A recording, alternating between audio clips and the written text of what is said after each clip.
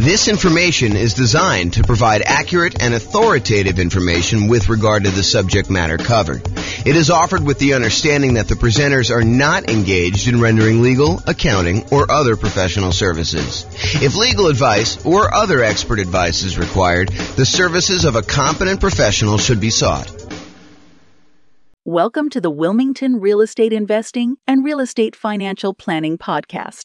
Learn all about investing in real estate in Wilmington, North Carolina, with a combination of real estate financial planning and modeling with numbers specific to Wilmington, plus syndicated, more generalized recordings of live and pre-recorded real estate investing classes, not all of them specific to Wilmington.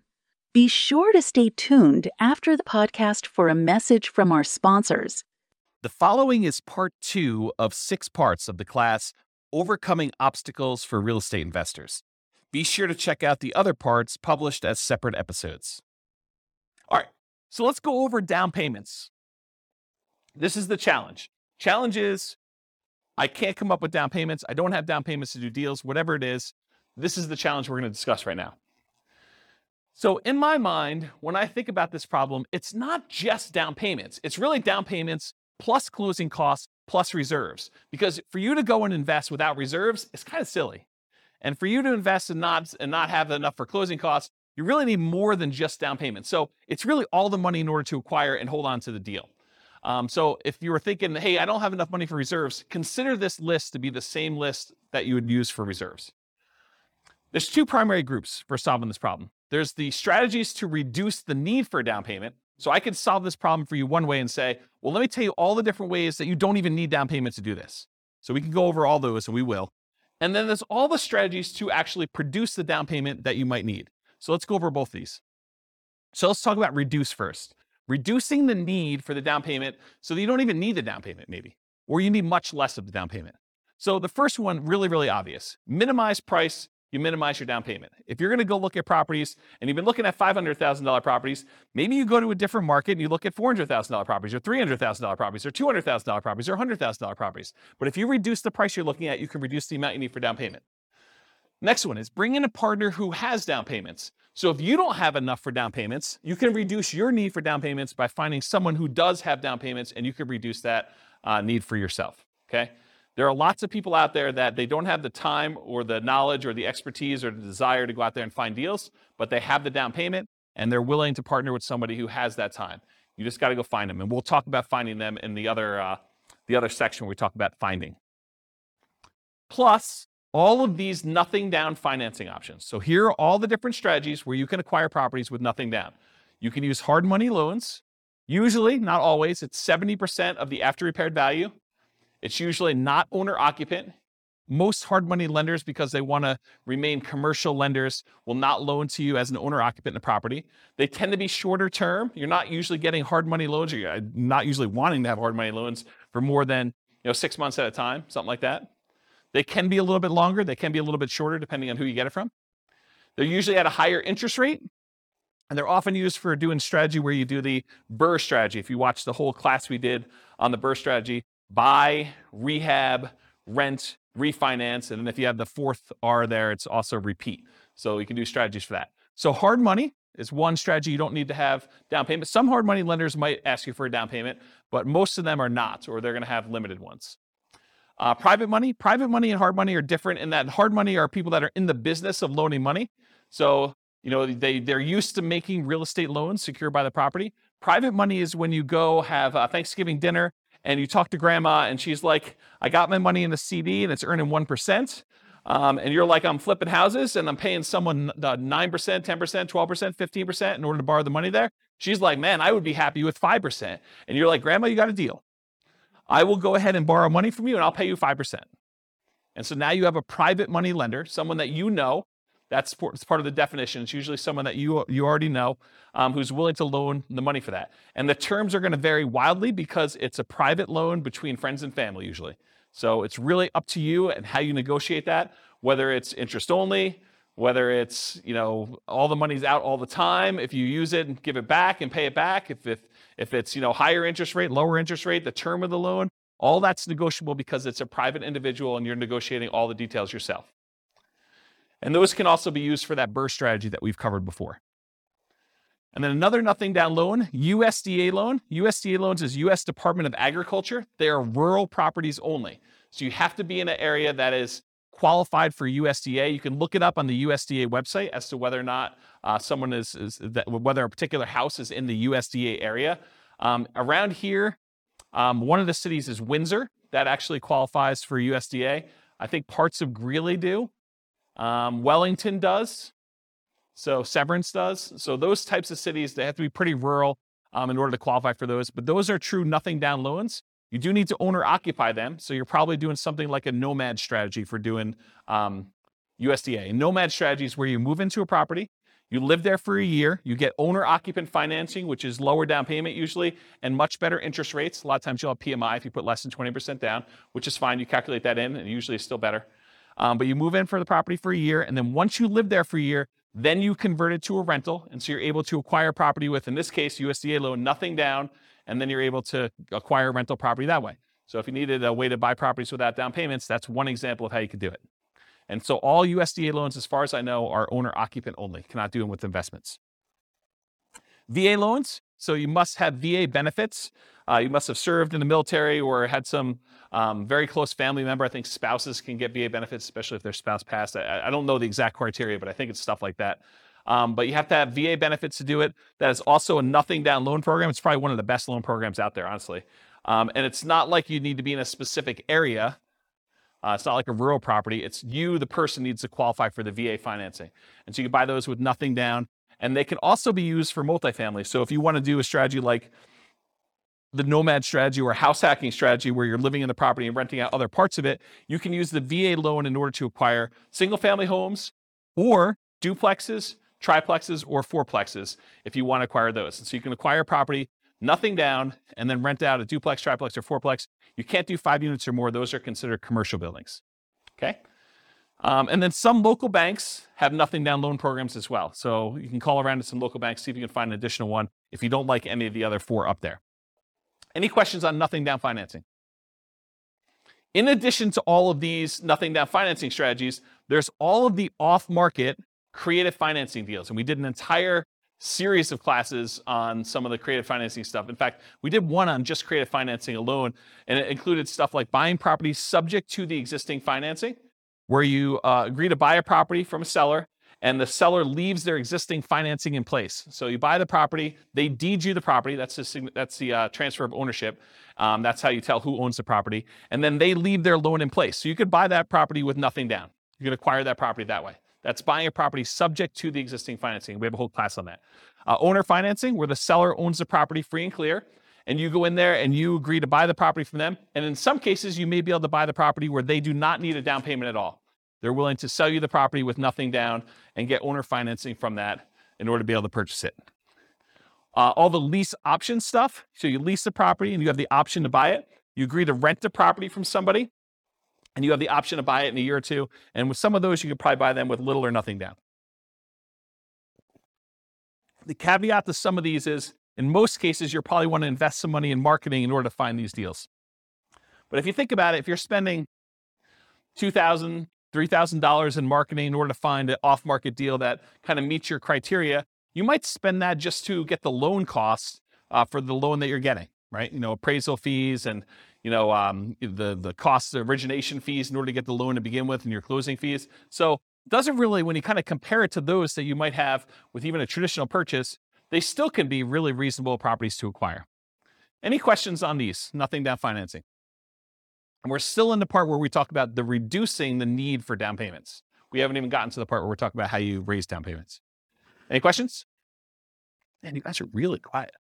Okay, so producing down payments. So here are down payment sources, and I've listed them in primarily like my least desirable at top to probably my most desirable toward the bottom. And you could argue that some of these could be swapped around depending on your specific situation and stuff. But here's kind of how I look at them. So a source of down payment could be what I call, quote, investment cards. They're credit cards, right? I mean, but, you know, if you were using them to buy properties, you could call them, you know, investment cards, where, you know, when I bought a property once, I had I don't know, I had like $55,000 in a credit line on a credit card. And at the time, you could write a check to yourself in order to do it. So I wrote myself a check for $50-something thousand, and I used that money in order to buy a property. And then I, did some rehab to the property. And then I ultimately did like a burst strategy where I cashed it out and I got a long-term loan on it and I paid back the credit card. So you could use credit cards to do something like that.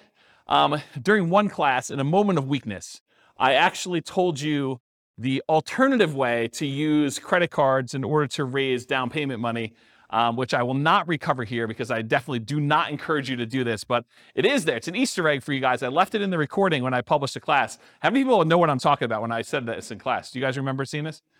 Okay, you do remember it? Or, okay, don't talk about it. But yes, it was definitely in the class. I talked about the strategy for using your credit card very creatively in order to come up with down payments. Go find another class to do that. So normally, I won't really recommend using investment cards, credit cards to do your down payment. That's why it's the top of the list. It's like my least favorite strategy for doing this. Another way to do down payment sources, security deposits. Again, I don't really recommend this either, but you acquire enough rental properties, you probably have a certain amount of money from security deposits sitting in your bank account that you could, at least in theory, use in order to do down payments in order to acquire properties. Again, not something I'd recommend, but you could do it. A similar thing with maintenance reserves. If you're keeping 6 months or 12 months worth of reserves per property in the account, and you've got just sort of sitting there, some people may be tempted if the right deal came around to say, look, I'm going to temporarily go really lean on my reserves and use part of these in order to go fund the purchase of a down payment on a new property in order to acquire it because the deal's so good and I don't otherwise have the down payment. And then I'm very aggressively going to replace those maintenance reserves with money. And if things really, really got bad, I do have extra source of reserves somewhere else. Maybe it's a credit card or maybe it's a line of credit, or maybe it's a HELOC or something like that. So you could do something like that. So maintenance reserves is another one. Property equity. So if you've got equity in other properties, you got a free and clear property, you got a property that you can do a cash out refinance on. Maybe it's an investment property you do a cash out refinance. Maybe it's an owner occupant property that you can do a cash out refinance on. But any of those things where you have property equity in other properties that you could do, you could either sell those properties, you could refinance them, or in some really creative cases, you may be able to pledge the equity in a property in order to have a owner financing seller agree to do the property. If you say, look, I'll give you a lien against my other property in lieu of a down payment in order to buy your property, something crazy like that. Depreciation. So depreciation is the tax benefits you get by owning a rental property. It has to be a rental property. And usually it comes in the form of reduced taxes that you need to pay in at the end of the year. Although you could actually go and adjust the, whatever they call that. I actually probably know the name of this by now. But when you have a job and you figure out how many exemptions you have, you fill out that form and you hand it to your employer, and that determines how much they take out in taxes so that you don't get hit with a big tax bill at the end of the year. Well, if you have a bunch of rental properties, you could adjust that number. Well, I should say it this way. If you have a bunch of rental properties where you normally get a big tax refund check at the end of the year, you could adjust those numbers so that you get less of a check at the end of the year and you actually get more back in your paycheck each month or each week or each 2 weeks, whatever you get paid at. And so you could actually get the money sort of as more immediate cash flow. But a lot of folks, when they acquire rental properties and they leave their earnings things in place, at the end of the year, they end up getting a much bigger refund check back because they end up doing their taxes and the depreciation gets all benefited to them at the end of the year. So you can almost think about any tax refund check you get, although I specifically talk about depreciation here, you can look at that as a source of down payment money for when you're acquiring property. So depreciation would be a way to do that. Retirement accounts. So if you have a retirement account, maybe you switch that over to be a self-directed retirement account, or maybe you take some type of loan against the retirement account and you do that. Family members, if you're doing legacy nomad is when you're acquiring properties and, mom and dad or grandma and grandpa are actually loaning you the money or gifting you the money, and they're not usually loaning to you too, usually gifting you the money in order to be able to acquire properties. Maybe for estate planning reasons, they're like, look, you're going to get something when I pass anyway. I might as well give you $20,000, $50,000, whatever it is, in order to do a down payment on this property while we're still alive, sort of clean our estate, help you now sort of situation. So family members could be doing that or doing nomad by proxy. Maybe mom and dad want to invest in real estate and you're willing to be the person that moves into the properties and you guys agree you're going to split the property 50-50 or whatever you agree to. So your part of it is you move into the property, you live there for a year, mom and dad provide the down payment for you, and now you're a 50-50 partner with mom and dad in a property where you're doing nomad. We call that nomad by proxy as an example. So that's another one, family members. Sell stuff you don't need or want. I'm sure you guys got a lot of stuff that you don't need or want. I mean, you could sell it, you could raise some money pretty quickly with that. May take some effort, but that's something you could do. And if you're going to be nomading, that's super helpful to actually get rid of all the clutter so you don't have to move it all. Now we're getting to the normal ones, right? You guys should have thought, you should have saw this one coming. Saving money, okay? From a regular job, from a part-time job, maybe you go get an extra job, and the extra job money is the one you use for saving up for down payment.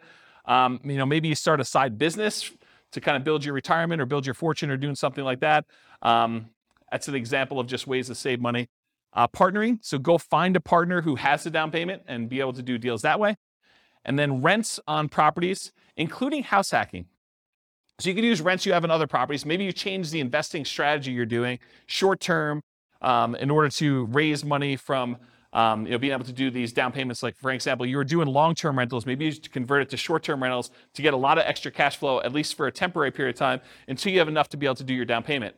Or let's say you don't own any property right now, but you really want to raise down payment. Well, one of the things you could do, as long as it allows it in your particular lease, is you could sublease a part of your house that you're living in. It's called house hacking. Basically, you buy a property, or in this case, you're renting a property, and you lease out your bedroom to somebody else who wants to pay you $500 or $600 a month, $800 a month, whatever it is in your marketplace, and then you actually collect that money. The good thing about that too is, and Austin can correct me if I'm wrong here, but I believe that if you have that on your tax return for a year or two, you can actually use that income to help you qualify for when you get your loan. So that could be a way for you to not only get extra income for down payments, but it could also help you qualify with your debt to income when you go to qualify to buy the property, and you bring your roommate with you if you want to when you buy the new property, you move out of the rental to do things like that. And then finally, lease option fees. So when you buy a property, you can actually lease option it to a tenant buyer, someone who wants to live in the property and buy it from you a year or 2 or 3 down the road. And a lot of times they will give you a large option fee up front. It's completely negotiable as to what it is, but it could be $1,000, $5,000, $10,000, $20,000.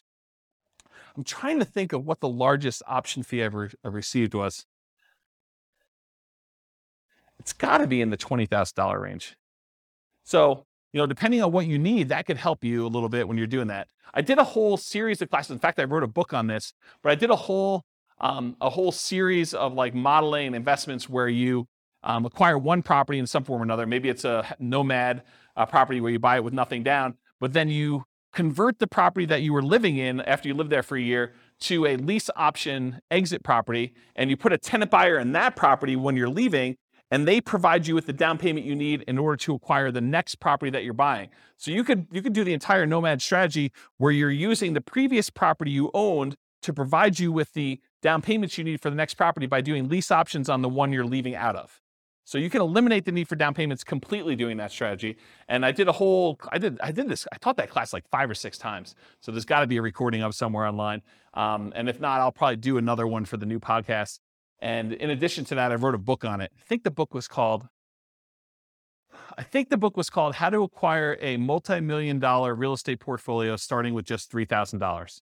And I think my thinking on it was the $3,000 was like a closing costs and stuff to acquire the first property. And then you use the tenant buyers to pay the option fee in order to move on to the next property each time. And I show you acquiring a whole bunch of properties that way until you get to the point where you're acquiring more than one property a year, because when the tenant buyer cashes you out and you get some profit from that property, you use that to buy 20% down properties or 25% down properties in the future. So there's a whole bunch of strategies around that.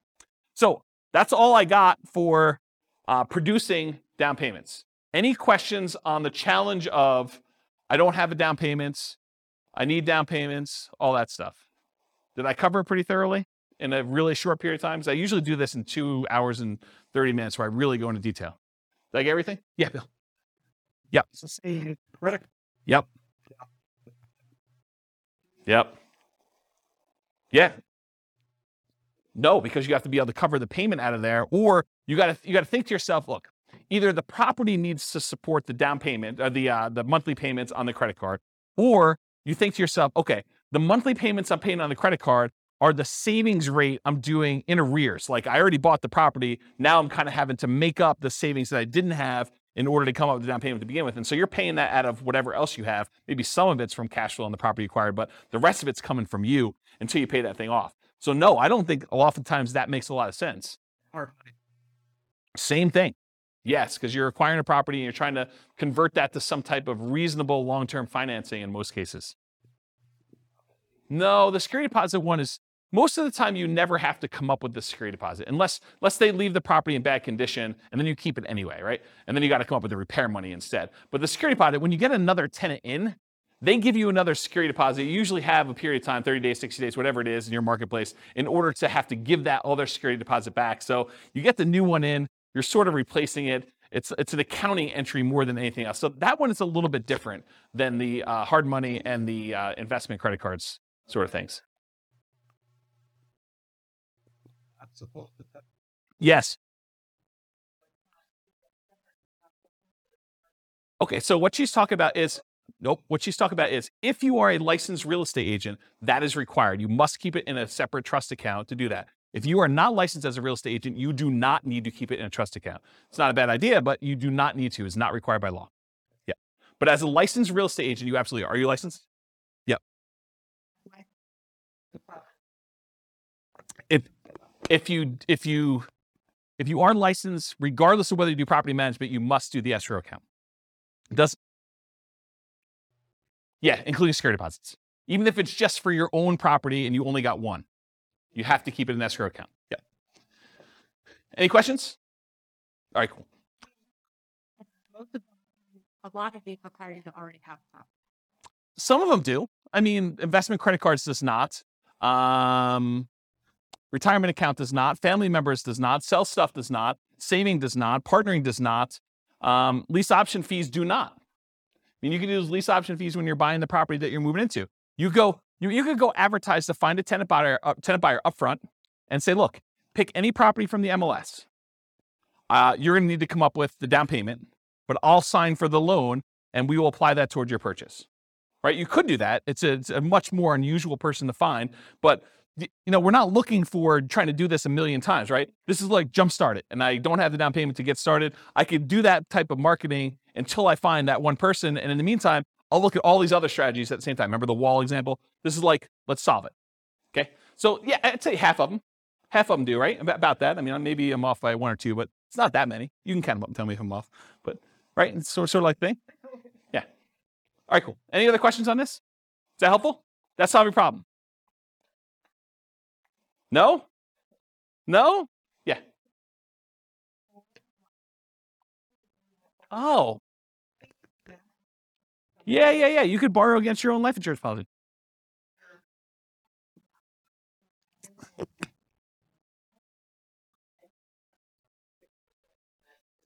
Yeah, that's a good one. I forgot about that.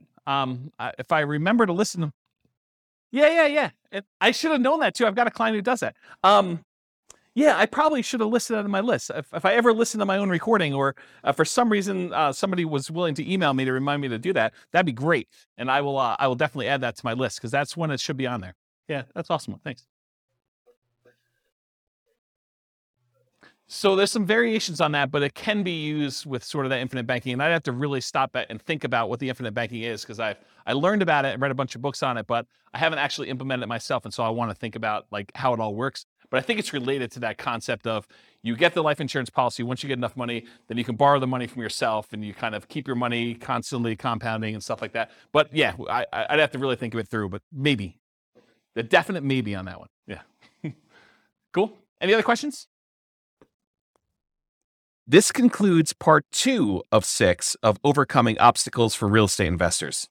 Listen to the next episode, part 3 of 6, on overcoming negative cash flow.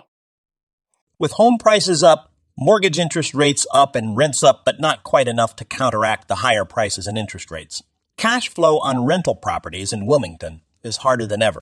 Book a call with the Real Estate Financial Planner to apply our proprietary 88 strategies to improve cash flow on your rental.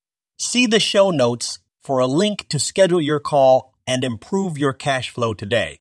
If you're a real estate agent, lender, or professional in Wilmington that wants to help our real estate investor listeners, consider reaching out to learn about collaboration opportunities with this podcast. We'd love to add more value to our listeners by having you assist our investors buy, sell, and finance their real estate investments. See the show notes to schedule a call to discuss collaboration opportunities.